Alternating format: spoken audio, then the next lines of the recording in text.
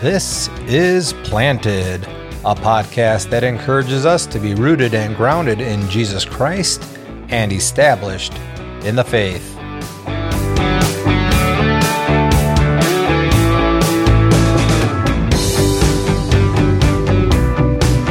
Today we continue our discussion on spiritual growth as the church endures suffering for our edification and to the glory of God. Good day, everyone. This is Pastor Matt Grimm. I'm here with Thad Keno once again as we have another session of the Planted podcast for you. What's happening, Thad? Well, I'm excited to be here today with the exception of the topic, I think. How am I supposed to feel about this suffering that it says that we go through as believers? We started talking about that at the end of the last session or the last show, and we know that when we're going through life, everything's for God's glory, right? Yeah. But I mean, I also struggle with the thought personally that Christ suffered for us for our sins, right? And what is left for us? You know, I mean, he paid it all. It said so. There's some of those those internal struggles that we still have as human beings, I think, right?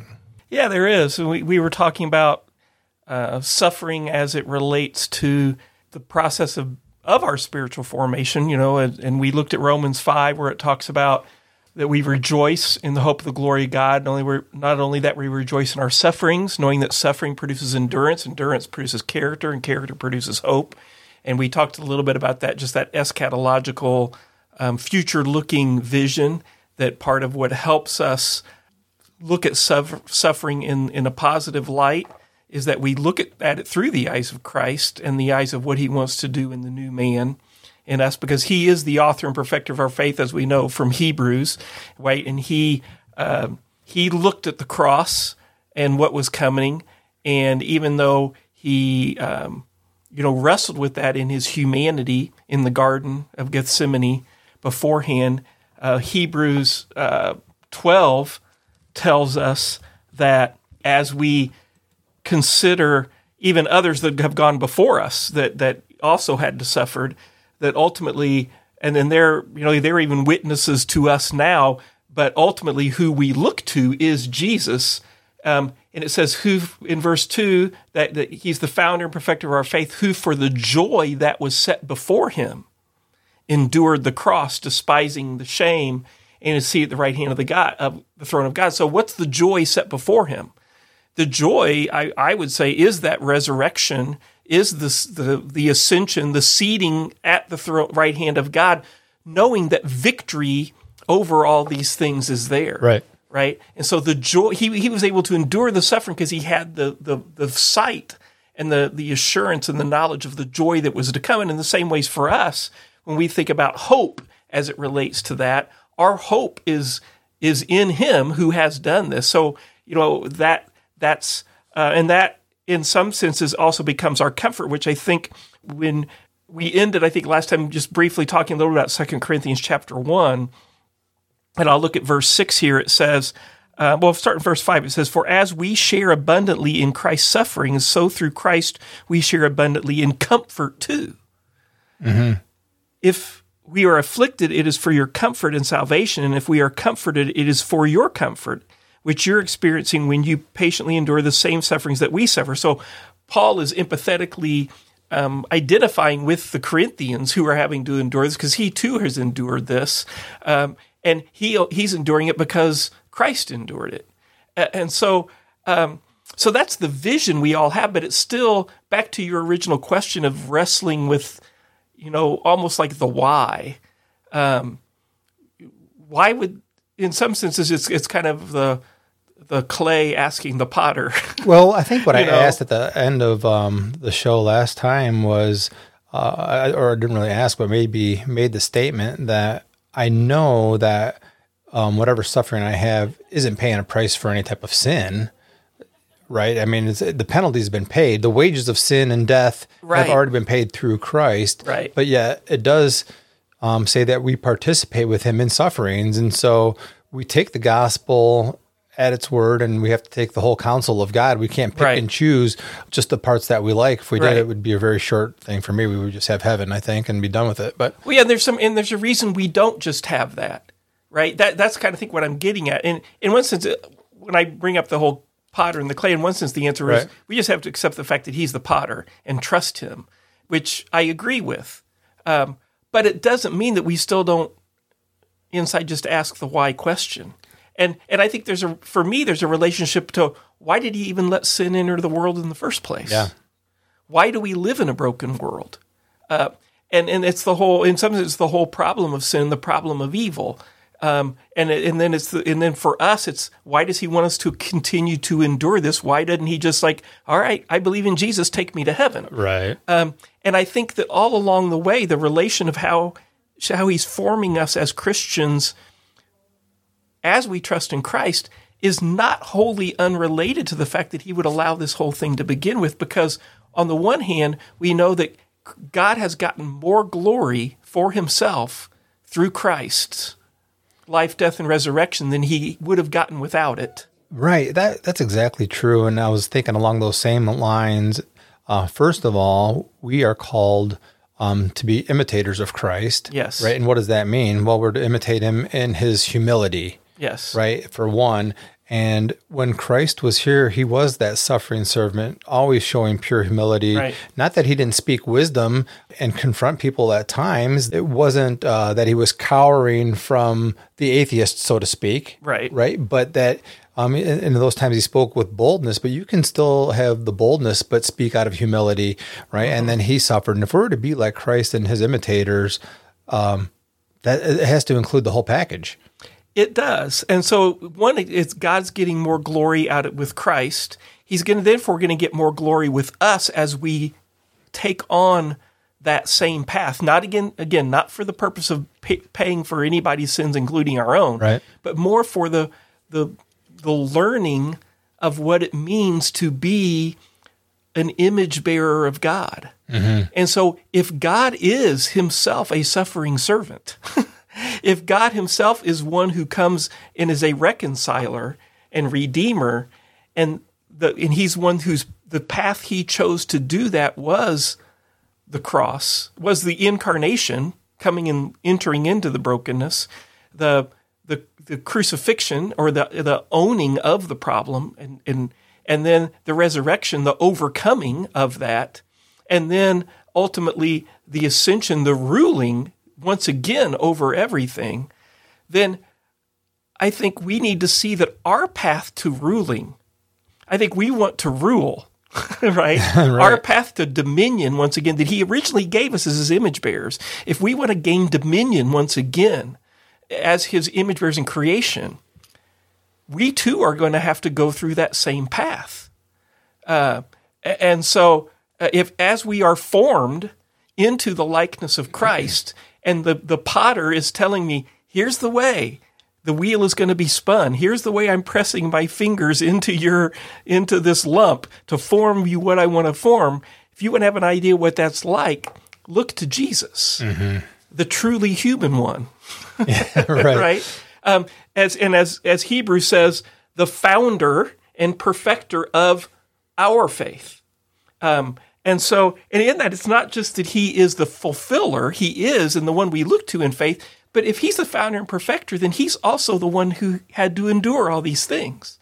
And so as we consider this whole notion of wanting to grow and become perfect, we see that even Jesus, I think we talked about this in previous episodes, I forget what seasons, or it might even have been this one, but there's something about Jesus who is truly God and truly human, that in his truly humanness was not born perfect. He was born blameless without sin, but he still had to grow as a human and become formed into a full obedience that ultimately had to show itself in being willing to go to the cross. Right. And it was through all that he became perfect, Hebrews tells us, right?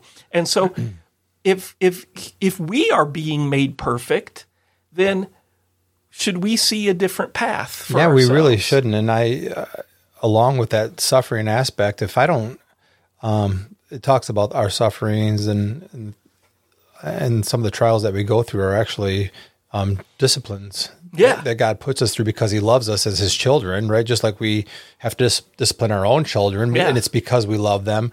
But if all life is hunky dory, I'm gonna not have a sense of humility about me. I'm going to be very proud of myself, because I just know how I am. When things are going good, all of a sudden I'm, who needs God when everything's great, right? But through our trials and tribulations, we grow more and more dependent on God, and we see that. And both you and I, after living this life as Christians for a long period of time, when we look back, I don't think we would trade any of our sufferings, knowing where we were at in Christ because of them, right? And I'm glad that we don't have to see what's coming, because there might be some, it's funny. I've been thinking about this because even in the last year or so, I've had to endure certain levels of things that have been uncomfortable, people that I've let down and have been disappointed with me, but then also things that I don't necessarily know that I did completely wrong, but I just had to endure scorn or things like that. And then even like currently now I'm having to walk into another situation where it's, people upset with decisions I make and things like that, which just goes, with the role of a pastor at times and leader and things. But what's interesting is like naturally, like when I'm a young kid and I put my hand on the stove and I learn that it's hot and I take it away, my body tells me don't do it again. Mm-hmm. Okay? But here, when it comes to this character building and actually becoming Christ-like, there are some times where for Christ in the kingdom, I do things and I get burned, right? And we look back, God brings me through it, and if I walk through it fairly well, I never walk through it perfectly, but I've learned to try to stay humble and promote unity and keep things going, try to be faithful. God's like you said, I look back and I'm like, I'm glad I went through that. I'm glad I learned something from that. But then the next time it comes around, I need to focus on the end and not the beginning. Because at the beginning, I'm like, I don't want to put my hand on the stove. Right. No, last time I put my hand out there, it got burned. And God's telling me, no, but if you're a Jesus follower, I'm telling you got to put your hand back out there again. And it seems irrational in some senses. Right. And I think that it's especially true in relationships. The church is not devoid of unreconciled relationships or arguing or fighting or things like that. Right. And so we have that, and we serve and we lead in churches, and then sometimes the people within the church let us down. And this could be the same thing in a workplace or whatever, but I mean, I'm just using it even within the context of the church. And when that happens, there are times we need healing and sometimes we have to pull back, but we can't let that not let us keep engaging. If our choice is then to leave the body and I'm just going to follow Christ on my own because I can't get along with them, or is to just to say that, to not engage and not pursue, then in some senses, we're not willing to endure. Yeah. And that enduring produces character and character hope. And so I completely understand the desire to not trust people again. Well, last time I got into this relationships with people and poured my heart onto them, they just stomped all over at my heart. And so now you're telling me I need to go let people stomp on my heart again? Yeah. And right. Yeah. So when we look at our disciplines, let's just say it's pretty easy to understand that we would be disciplined when we've done something wrong. Like, like we've made mistakes or perhaps we were in just the wrong situation and we deserve to be corrected for that. But Christ never did. Right? He was scorned for being perfect and being truthful. And by no means do I claim I'm perfect. No, I know, exactly. But the point is perfectly valid, that those are the times that perhaps it's most difficult to be receiving suffering. Yeah. Because it's as you said, I was thinking I was doing everything right, and perhaps you very well were, but yet I'm still being shunned or the relationships being strained because of this. And as you well know, you and I have talked. I mean, we've been down this road, and it is difficult to engage. Why do I want to just go through this again? Why do I want to trust somebody else again with something that I've shared and it's come back to haunt me? Right. Why do I do that? There's only one reason. Yeah, it's because it's not about me. Well, it's Jesus, right? We're doing it because we believe in what he's done. We're doing it because he is the champion, the author, perfecter. He's the one we do. So I want to keep going a little bit in Hebrews 12 here because it talks about the very thing that you brought up, that God disciplines those he loves. And so it says, consider, after he's the, we look to him. Then in verse 3 of 12, it says, consider him who endured for sinners such hostility against himself. This very thing we're talking about. So that you may not grow weary and faint-hearted. In your struggle against sin, you have not yet resisted to the point of shedding your blood. Oh, true. And you have forgotten the exhortation that addresses you as sons. My son, do not regard lightly the discipline of the Lord, nor be weary when reproved by him. For the Lord disciplines the one he loves and chastises every son whom he receives. It is for discipline that you have to endure. God is treating you as sons, for what son is there whom his father does not discipline? If you are left without discipline, in which you all have participated, then you're illegitimate children and not sons. Besides this, we have had earthly fathers who disciplined us, and we respected them. Mm-hmm. Shall we not much more be subject to the Father of spirits and live? For they disciplined us for a short time as it seemed best to them, but he disciplines us for our good, that we may share his holiness. For the moment, all discipline seems painful rather than pleasant, but later it yields the peaceful fruit of righteousness to those who've been trained by it. Yeah. It's interesting because even as I look at that statement about our fathers, it's something that we had mentioned a few minutes ago. We discipline those whom we love. Discipline doesn't have to be because my son did something wrong that I need to discipline him. It could be just as simple as showing him how to behave with etiquette.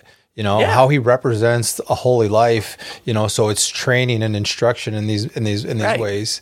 Yeah. Well, I think that there is that growing up element. I think about, I was a basketball player, and, when I was a young kid, I couldn't shoot as well as I did when I was older. I couldn't dribble as well as I was older, but I worked on it.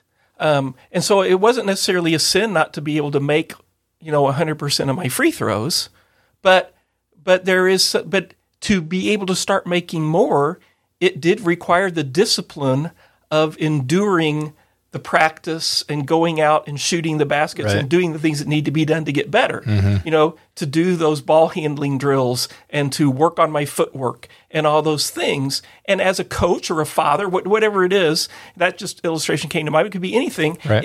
It's you need someone there telling you, no, you need to do this. If you want to get better, then go out and work on it. And it does take that, like you said, that discipline.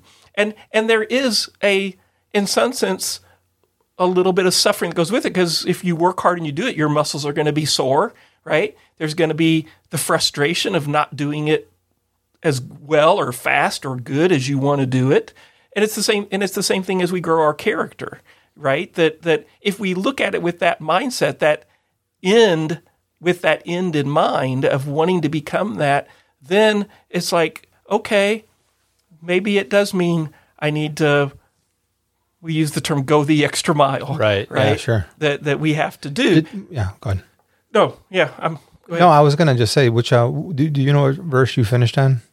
I finished with verse 11. Okay, so you did get through that. Because the point is, it does say, it recognizes that we don't like the chastening while it's happening. Yes. This is part of it. It's not like he's ignoring the fact that this is painful to go through, this growth to be more holy. Yeah. But this is what our call is, and our desire. Our desire is to be more like Christ, no matter what it takes, because we know that the suffering is just for a season. Yeah.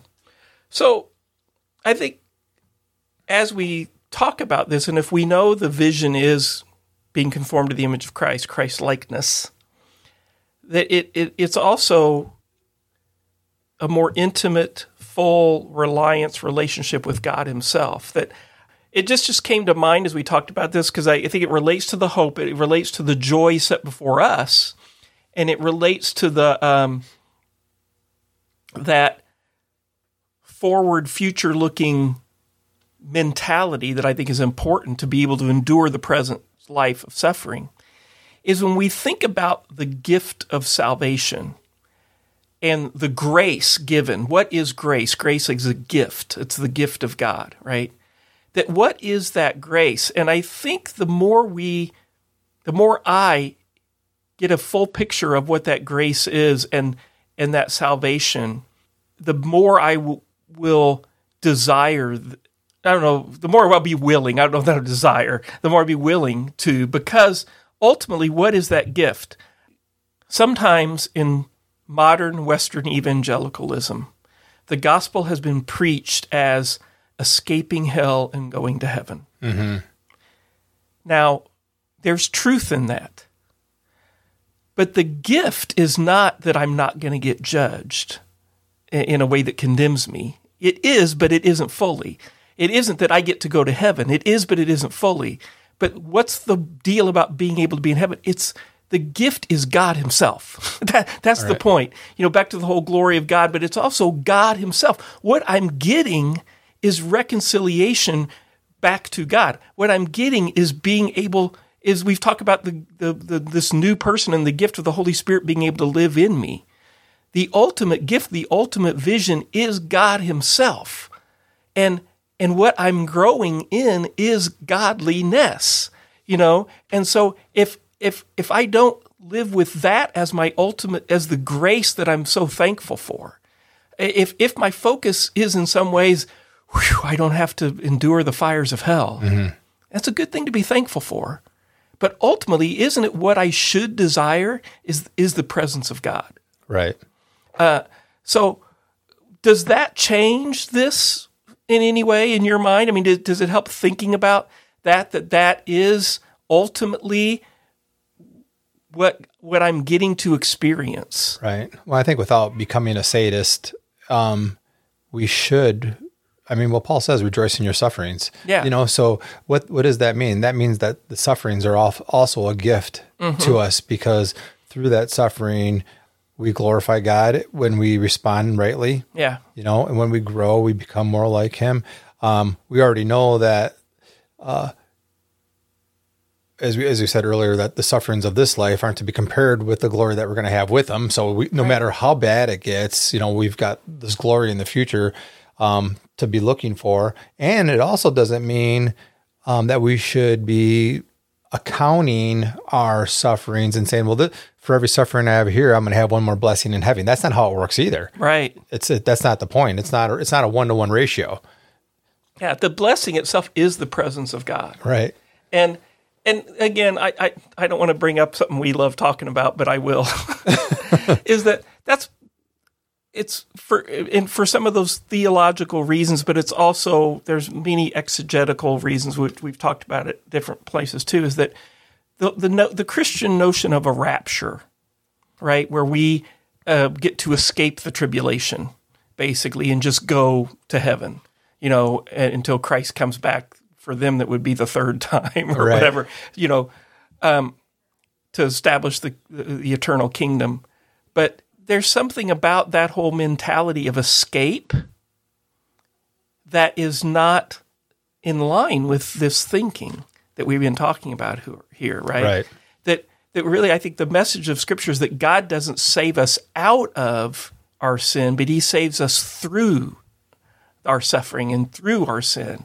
He saves us through the trials, just like, Noah in the ark. He did give him an ark. He gave him protection. He gave him covering, but he didn't take him out of the flood. He saved him through the flood. Right. Right. Think about Daniel and his friends in the lion's den.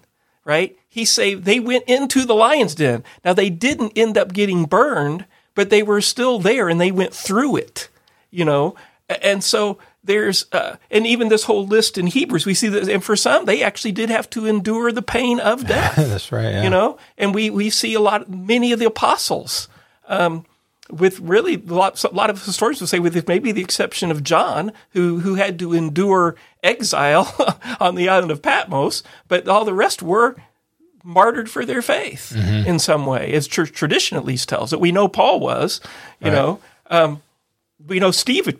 We know Stephen, who was an apostle, but he was a deacon was. You know, we see that example. And so I understand and relate to the desire to escape. I want to escape. I don't want to lean into suffering. I want to escape it. And so I even look at my life here in Brighton, Michigan. I have built a lot of comforts around myself to enjoy this life.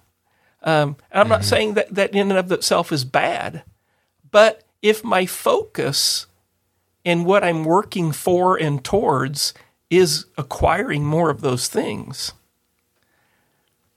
in order to make my life easier, and even I want an easier life for my children and for my grandchildren, I'm beginning more and more to question, am I being more discipled by the American dream or by the scriptures who tell me that this is the path?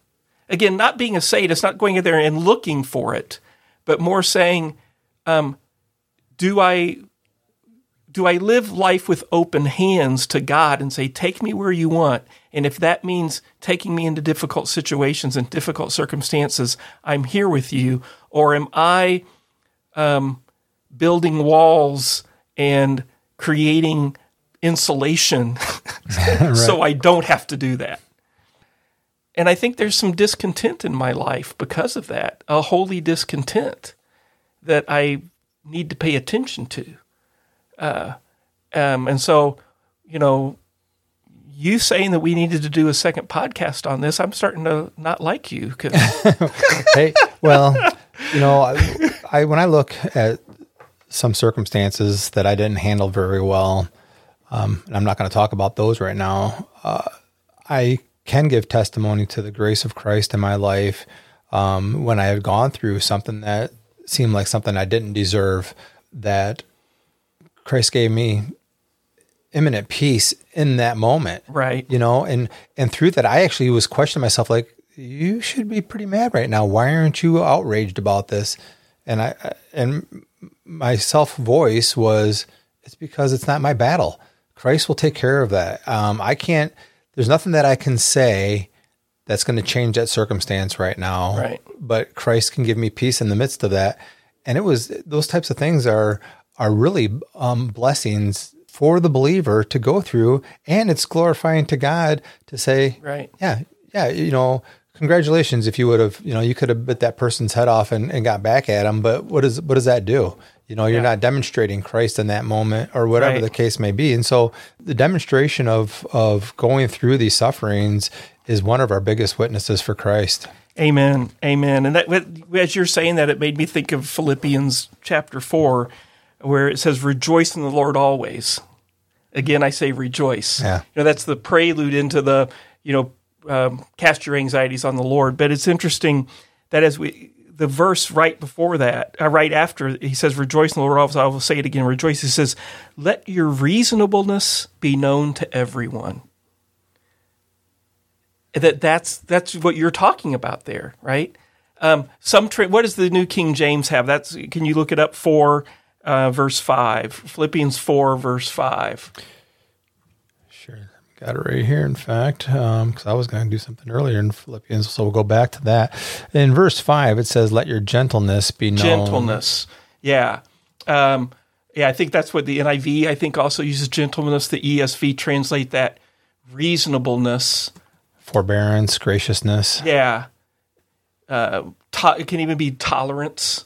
Okay, I think part of the idea there is that in those kind of situations, can I continue to think clearly? Can I exhibit peace?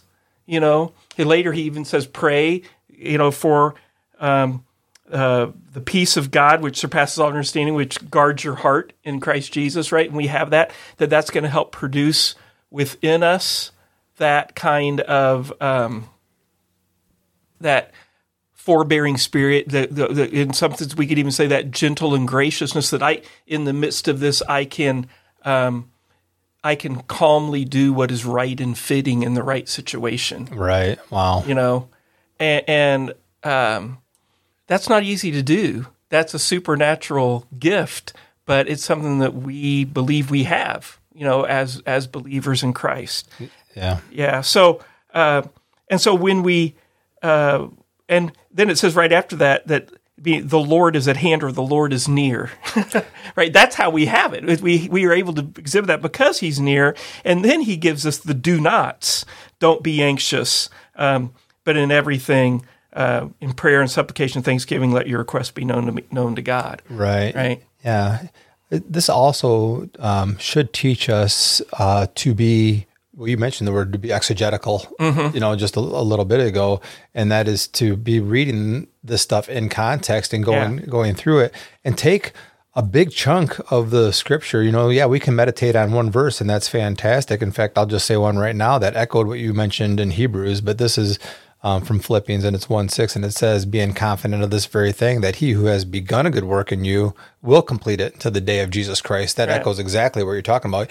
He's the one that's the author and the finisher of our faith, right? So what Christ begins, He's going to finish. But listen what it says, continuing on in verse 7, just as it is right for me to think this of you all, because I have you in my heart, inasmuch as both in my chains and in the defense and confirmation of the gospel, you all are partakers with me in grace. Mm-hmm. Oh, in this pain and suffering, we're partakers of Christ's grace. That's just crazy, right? It's just it's stating the very fact of the suffering that we do for Christ, and it has to do. Paul here is suffering more than any one of us have gone through that we're talking or listening to this right now, right? I've never been chained for the gospel. Never been chained and persecuted and whipped and flogged and whatever. But how he says, how greatly I long for you with all the affection of Jesus Christ. All he's thinking about is people outside of the walls of the prison that he's writing from. And if indeed he's in prison here in Philippians. Yeah. But the idea is he's demonstrating that very grace, and it's all praise to the glory and grace of God. Yeah. So I think as we, look to, there's so much more we could talk about. And if you want to bring something else up, go ahead. But as we continue to, try to bring this into a close, that the relationship between this enduring these things and suffering and spiritual formation, becoming more Christ-like, there is this tension within of constantly have this feeling of we could along the way want to blame God. We could along the way ask why. And part of this is helping us answer that why question, because we want to have that vision that it is for good. And we can even maybe see that for ourselves, but you could do that and still somehow say, well, it's easy for you, God. And He's like, No, I can relate to you. I know what it's like. This isn't a God this isn't the, go back to the coach analogy. This isn't the coach who's standing up in the stands, with a bag of Cheetos and a Mountain Dew, telling you to run lines. Right. This is the God who Himself entered in and endured more than Paul. Right? This is the God who walked the very walk Himself. And so that's our comfort. Back to Corinthians, and back to even Hebrews that brings up, Jesus was tempted in every way. Jesus in Hebrews is always the better one to look to. And so if along the way, if you're like me in any way where sometimes I want to blame God or ask Him how much longer or why, which is fine. God's got big shoulders. He can take it. There's the reason we have Psalms of Lament, in the Psalms. There's reasons we have David crying out to God, how long are you let my enemies come against me? It's okay to do that. But as we do it, and most of those, they end with, but I still trust in you, God. And for us on this side of the cross and the resurrection, I think we can say, we can pray those prayers and say those things and say, thank you, Lord Jesus, that I can trust you, that you're victorious. And not only are you victorious, but you're victorious because you came through this, right? Faithfully all the way. Well, yeah, the funny thing is that it's not only on this side of the grave that we question God's timing with things like how long is this going to continue, right? But when we look at the book of Revelation, I believe it's in chapter 6 with the souls under the altar, right? They're crying out. These are people that are thank you for bringing that up. In union with Christ after the cross, in his presence, and they're saying, "How long, O Lord, until you avenge your name?" Yeah. And he just says, "A little while longer." And why does he say that? Because the number's not complete. I'm not reading it verbatim, but I think that's the idea of it, because he's patient to bring all those that the Father has elected into the fold. Exactly. So that just brings up so many more things.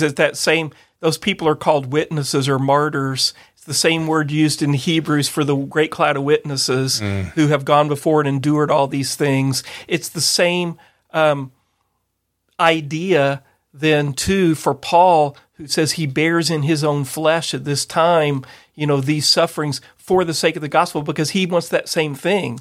He knows that God wants more to come in, right? And so why does he endure the floggings? Why does he endure the chains? Why does he do all this? Because he knows it's his call to continue to preach the gospel. And so I think that's the encouragement for us, is that we endure this as we build character and hope in us. And if we do it with that reasonablement and gentleness and that grace that God calls us to, if we're able to embrace this life, then people will notice, and we'll also be able to give voice and to give the reason for the hope that's in us, right? So I hope I'm continue to convince myself, or the Spirit and the Word continues to seep in me and soak in me, and the deepening of this, so that I want to be more willing to do this. And my encouragement for our listeners is that you would too, and that when God calls you to something uncomfortable, and when you feel like I'm not supposed to put my hand over the stove, maybe if it's for the glory of God, we are to do it.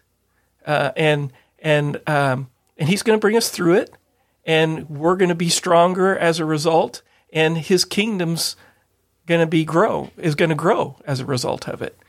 So I think that's the thing that I got to keep remembering too, is that my own spiritual formation also strengthens the body of Christ. Right. That as whatever little muscle fiber that I am in the body, or tendon, or little, cell, blood cell, or whatever part I am, if I lean it and get stronger, it's making the body stronger, and it's all for the glory of God, because it's Christ's body, right? And so it's for my own edification, but it's also for the edification of the whole. Mm-hmm. And it's something to continue to lean into. Yeah, that's great. Well, I think we're hoping to continue a few more weeks in the whole area of spiritual formation. Still want to get Pastor Winans on here and talk about his scripture reading and that for he's part running of that. from me. I've been chasing him down. Yeah, we'll get that. But we'll be doing some more episodes on spiritual formation. Join us next time. Thanks. Sounds good. Have a great day, everybody.